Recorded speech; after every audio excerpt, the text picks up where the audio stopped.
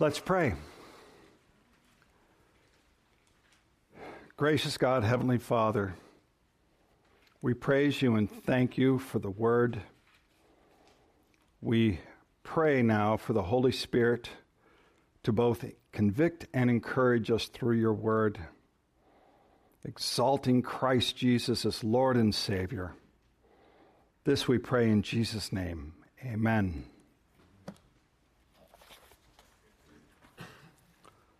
So today we're entering into a new sermon series. It'll lead us right up to before Palm Sunday, and it's called Follow Me. In this series, we're going to explore some of the things of what it means to follow Jesus. Now, in the last series that we did, What Does It Mean to Be a Christian? I said that there is a lot of confusion around that question, what does it mean to be a Christian? You got all sorts of different answers. There's a lot of confusion on what is the gospel. There's also a lot of haziness and vagueness in what it means to be a follower of Jesus. So, while I'm not looking for an answer this morning, I would be curious what you would have to say on what it means to be a follower of Jesus. And you can write that down in your notes if you so desire. What does it mean to be his disciple? Is there a difference between the two? Now, by no means are we going to answer these questions all this morning. In fact, that's what the series is about, being a follower of Jesus, being his disciple. And the reason we are doing this is because it is very clear that Jesus has given a command from the very beginning, follow me. And his command to the disciples at the very last part was make disciples. So why are we doing this? It is very clear because Jesus has given us a command, follow me and make disciples. Our path this morning is actually going to be really straightforward. We're going to take a look at 4 parts. We're going to take a look at why. Why should we even care about this? What are we to do? Who is to be a disciple? Who's to be a disciple maker?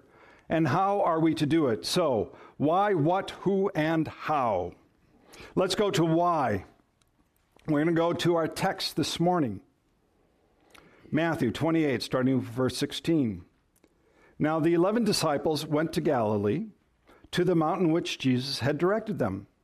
And when they saw him, they worshipped him, but some doubted. So the background is Jesus has been resurrected. He's instructed the disciples to come to this particular mountain in Galilee. It is the 11 disciples because Judas was not with them. Judas, who had hung himself, who had killed himself because of the great shame and guilt he had in betraying Jesus. So they are there with him. Now remember, they have been there with him for 3 years. They have traveled with him. They have learned from him. They have seen him performed many miracles. But they also saw that he had died, that he was buried, and then rose again. And yet Jesus had appeared to them. Now, when they got to the mountainside, what did they do? They worshiped him, didn't they? Because they knew that he was not simply a man, but the very Son of God, God himself. Because who else is worthy of worship? No one but God. For them to worship just a mere man would have said that they were blaspheming before the very feet of Jesus. And yet, even though they worshiped him, some doubted. That's kind of hard for us to wrap our heads around, but really put yourself in their place. They had been with Jesus. They saw the miracles, but then he had died. He rose from it again. They were still trying to piece it together. I mean, there are some people here today in this room who have a very strong faith, and there's a certainty of who Jesus is. There are also people probably today who are still wondering a little bit and are questioning and wrestling and grappling with things. And so that they have doubt. We shouldn't believe that they didn't think Jesus wasn't God, but they were still trying to put it all together.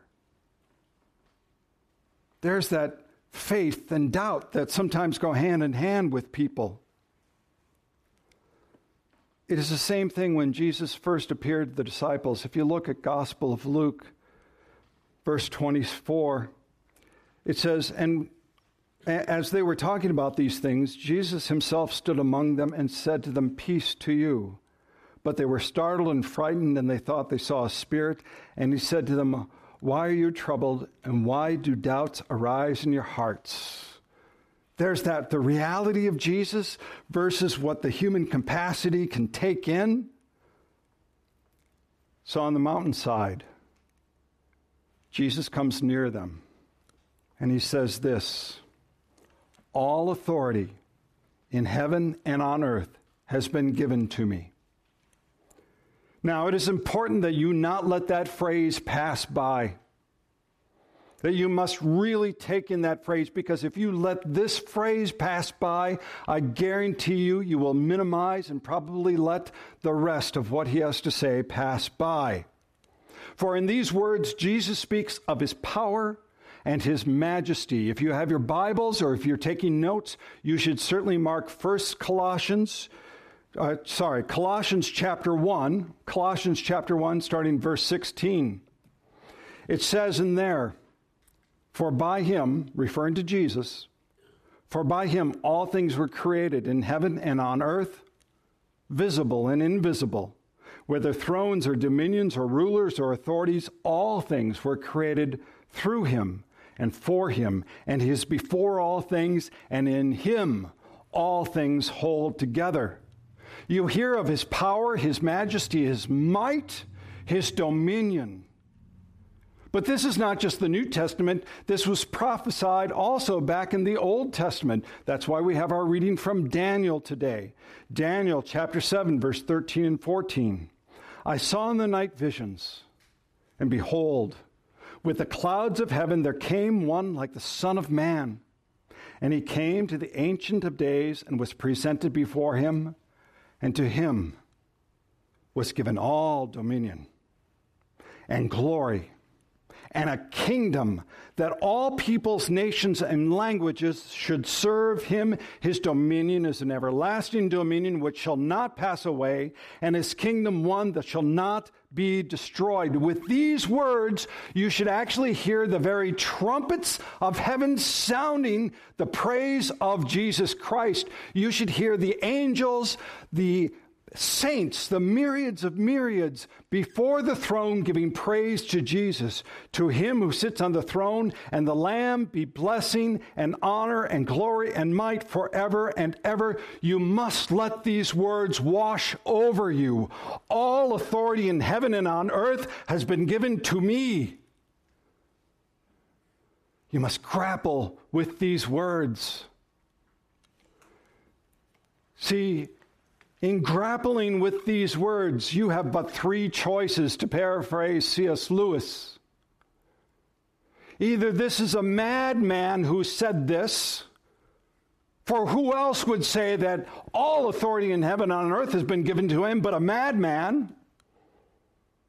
Or he is a liar of the most audacious nature. Or you must come to the conclusion that he truly is Lord, and that he is Lord of all. And all authority in heaven and on earth has been given to him. See, you can't take these words in a casual manner. This is what he declares to his disciples. This is what he declares to you and me this very morning. So why do we take this Great Commission seriously? Because all authority in heaven and earth has been given to him, given to Jesus, and he has declared this with his full authority. And this is what he says: "All authority in heaven and on earth has been given to me. Go, therefore, and make disciples of all nations, baptizing in the name of the Father and of the Son and of the Holy Spirit, teaching them to observe all that I have commanded you. And behold, I am with you always to the end of the age." So, brothers and sisters, these words have been emphasized in different manners by different people for many, many years. And you know that when you emphasize things it gives a different nuance. Children know this. Spouses know this as well. So if your spouse says something like this, I want you to go now, you might hear that in a certain way. You also might hear in a certain way, I want you to go now.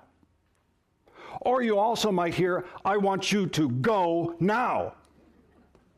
You understand that subtlety, right? And it gives you a different impetus on how you follow out that statement. Children know this, spouses know this.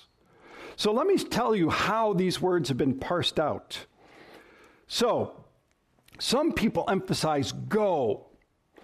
Go, therefore, and it often gets combined with all nations. So what you do is you get a lot of missionaries to go to all the other nations. And that's the emphasis they have with this Great Commission.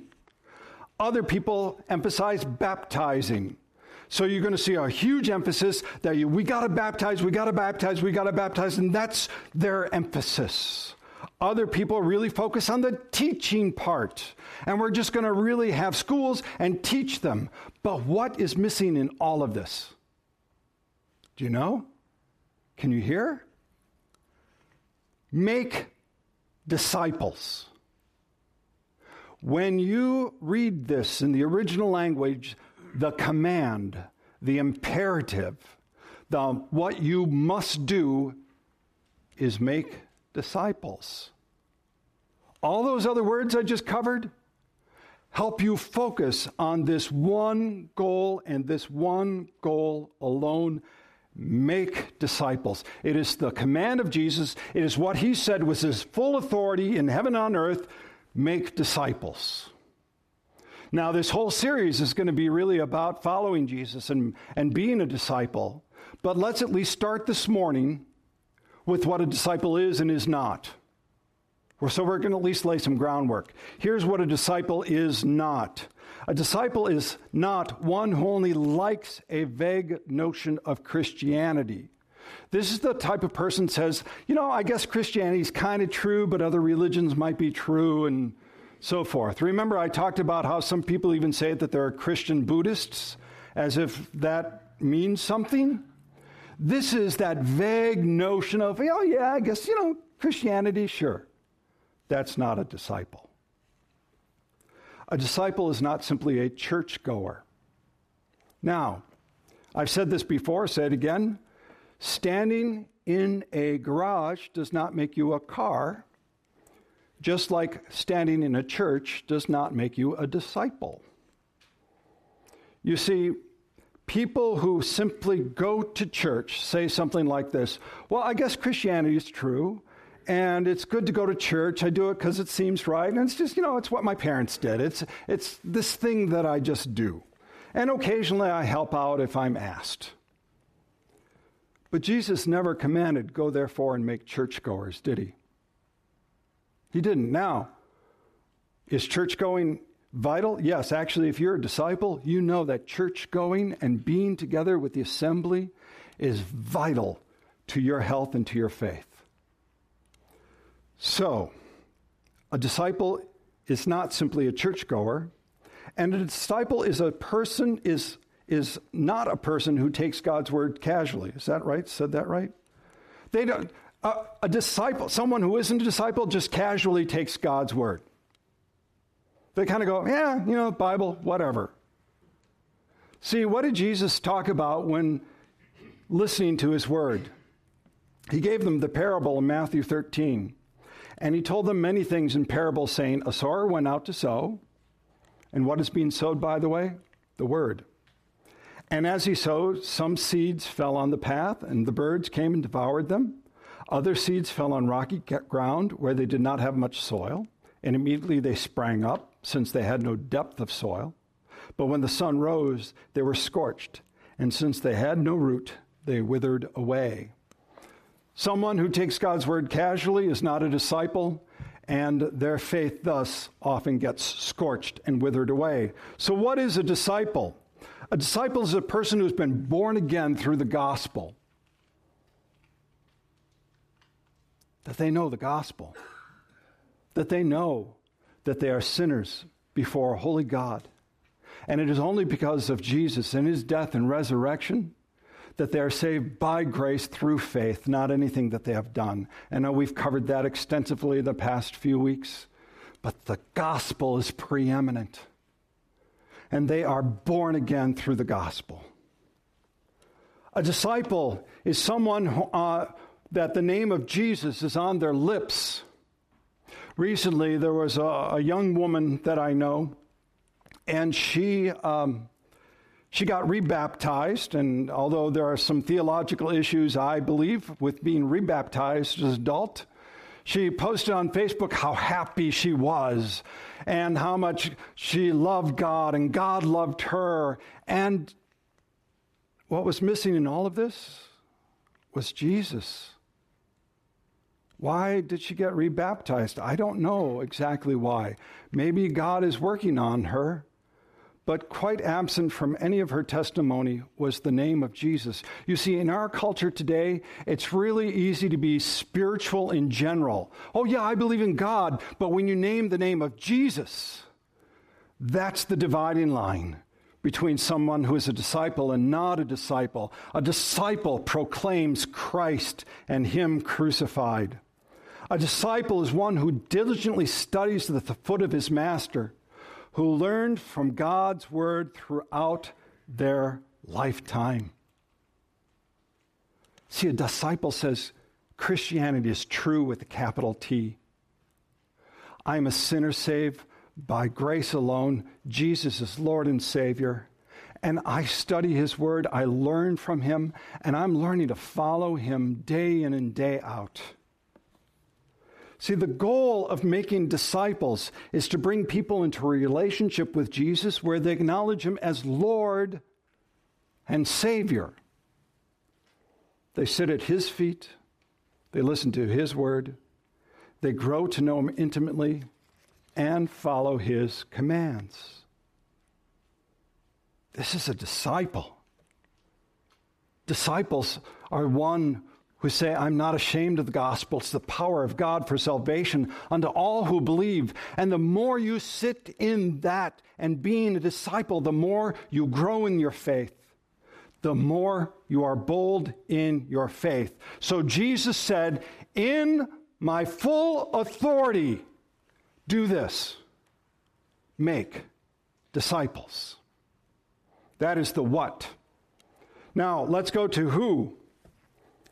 It says of all nations. Now, there are two who's to answer here. Who are supposed to be disciples and who are supposed to make disciples. The first one's actually very straightforward.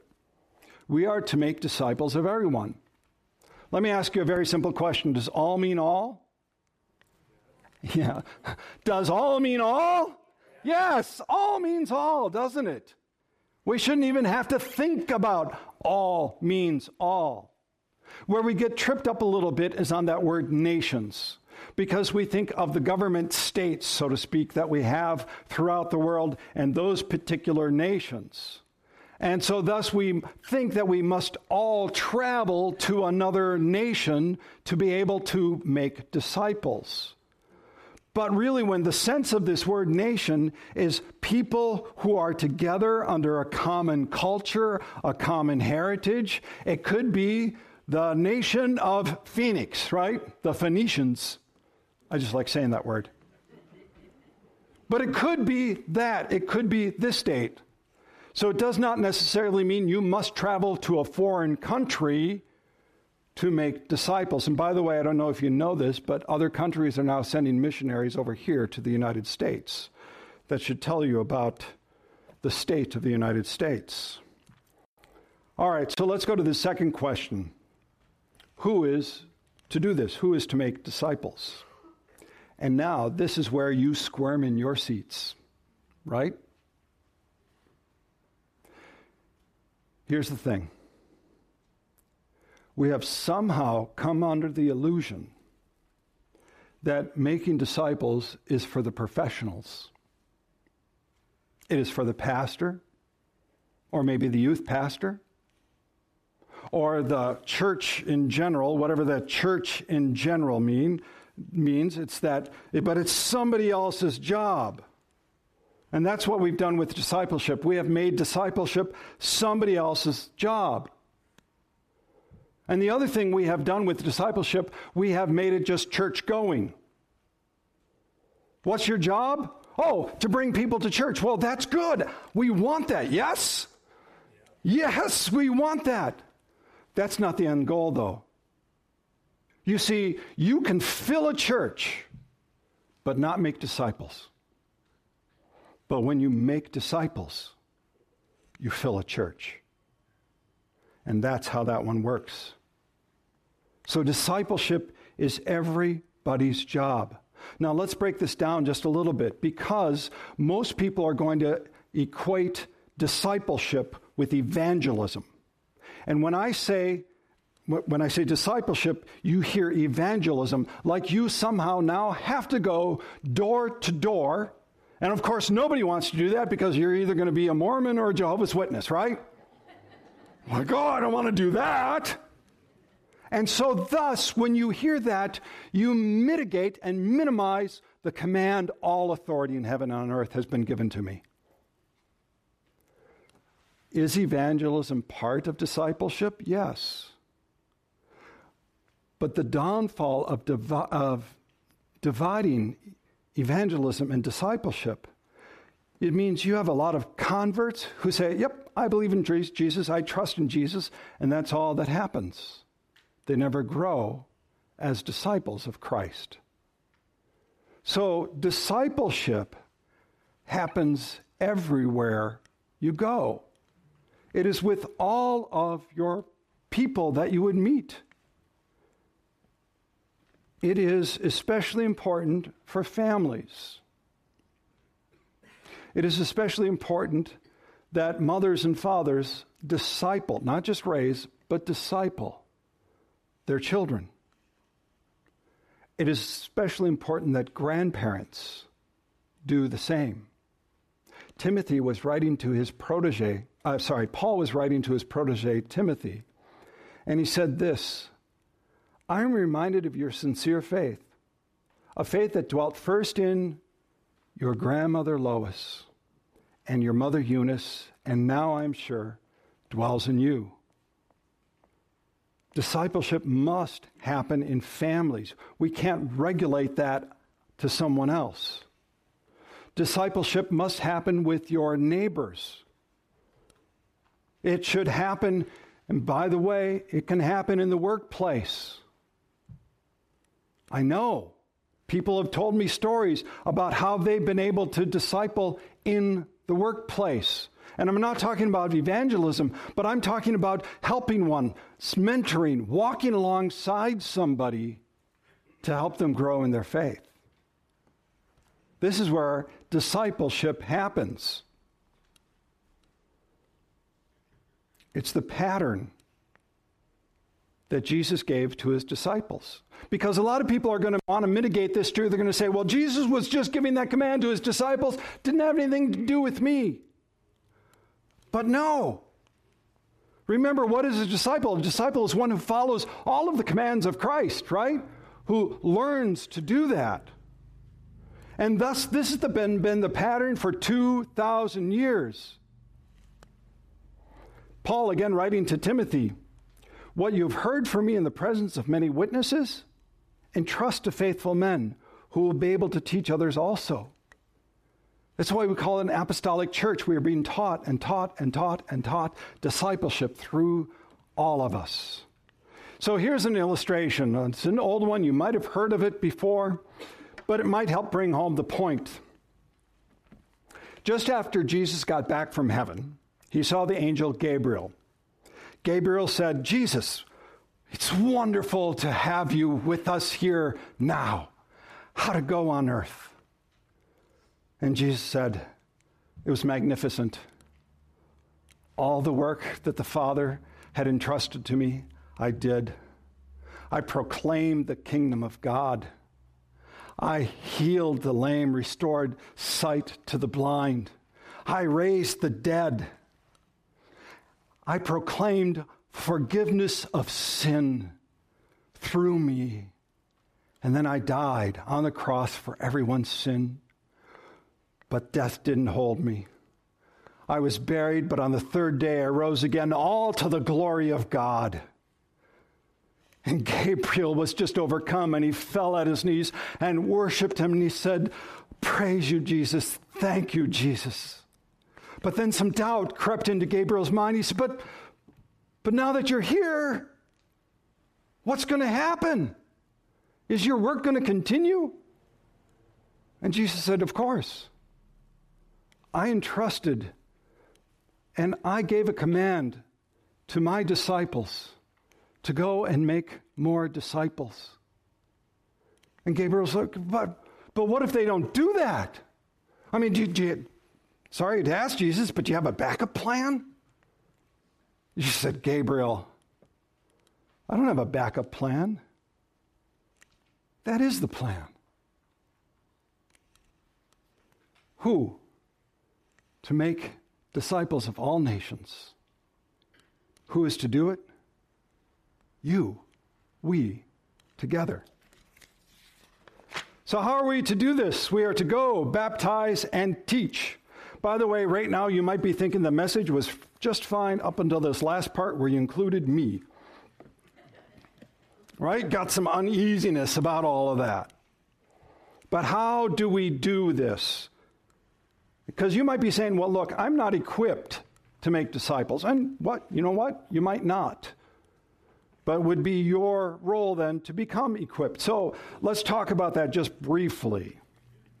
The first thing is go. Now, as I mentioned, a lot of people take this word go, and it means to go to some other nation, but literally, in a literal manner, the wording is as you go along your way. That's the first go. As we go along our way. So, some of you have told me about going to different stores and having people ask you about your faith. You know, as I go along the way, you want to know one of my favorite places is the doctor's office. Because when the doctor's within me, he's trapped and so am I. And actually, with my previous doctor, I just asked him, "So what do you think about faith?" And we had a good conversation. I gave him the case for Christ. He actually read it. Now, when I did a follow-up, which is like a year later, okay. But you know, you still start to plant some seeds, praying that God will make it fruitful and grow. But just as you go along your way, the people you bump into, it's amazing how many people are open just to have conversations about faith. By the way, at Christmas and Easter with your family, this is no better time because you have the permission to talk about it. So that's just the beginning, remember? It is just the beginning of the conversation. The other is baptized. Now, it's not my intent today to talk about all the doctrines regarding baptism, but I just want you to notice that it is not optional. To be a disciple of Jesus is to be baptized. It is not an option. And notice, you are to baptize in the full name of God. You are to baptize them in the name of the Father, and of the Son, and of the Holy Spirit. It is the fullness of God within baptism. That alone should tell you how important that is. And then finally, it is to teach, to observe them, to have people observe the fullness of God's Word. Look, if you are not interested in God's Word, I guarantee you that being a disciple is casual at best. The people who are growing as disciples in Christ Jesus are those who have a hunger and thirst for His Word. We're going to talk about more of that another time. But I want you to go to Ephesians, if you have your Bible, Ephesians chapter 4, verse 11. So this is the importance of teaching, because a lot of people think it's the professionals who are supposed to do all the work. But in fact, it's not. Our job is to equip. Ephesians chapter 4, verse 11. And He gave the apostles, the prophets, the evangelists, the shepherds, and teachers to equip the saints for works of ministry, for building up the body of Christ, until we attain to the unity of the faith and the knowledge of knowledge of the Son of God, to mature manhood, to the measure of the stature of the fullness of Christ, so that we may no longer be children, tossed to and fro by the waves and carried about by every wind of doctrine, by human cunning, by craftiness and deceitful schemes. Rather, speaking the truth in love, we are to grow up in every way into Him who is the head, into Christ, from whom the whole body, joined and held together by every joint with which it is equipped, when each part is working properly, makes the body grow so it builds itself up in love. We are to grow and be equipped into the fullness of Christ Jesus. Look, this is pretty simple when you think about it, this whole message today. Why? Because of Christ's authority. And if you skip over that, I guarantee you will minimize the rest. What are we to do? The whole emphasis on make disciples. It's not a one and done thing. It is a lifetime.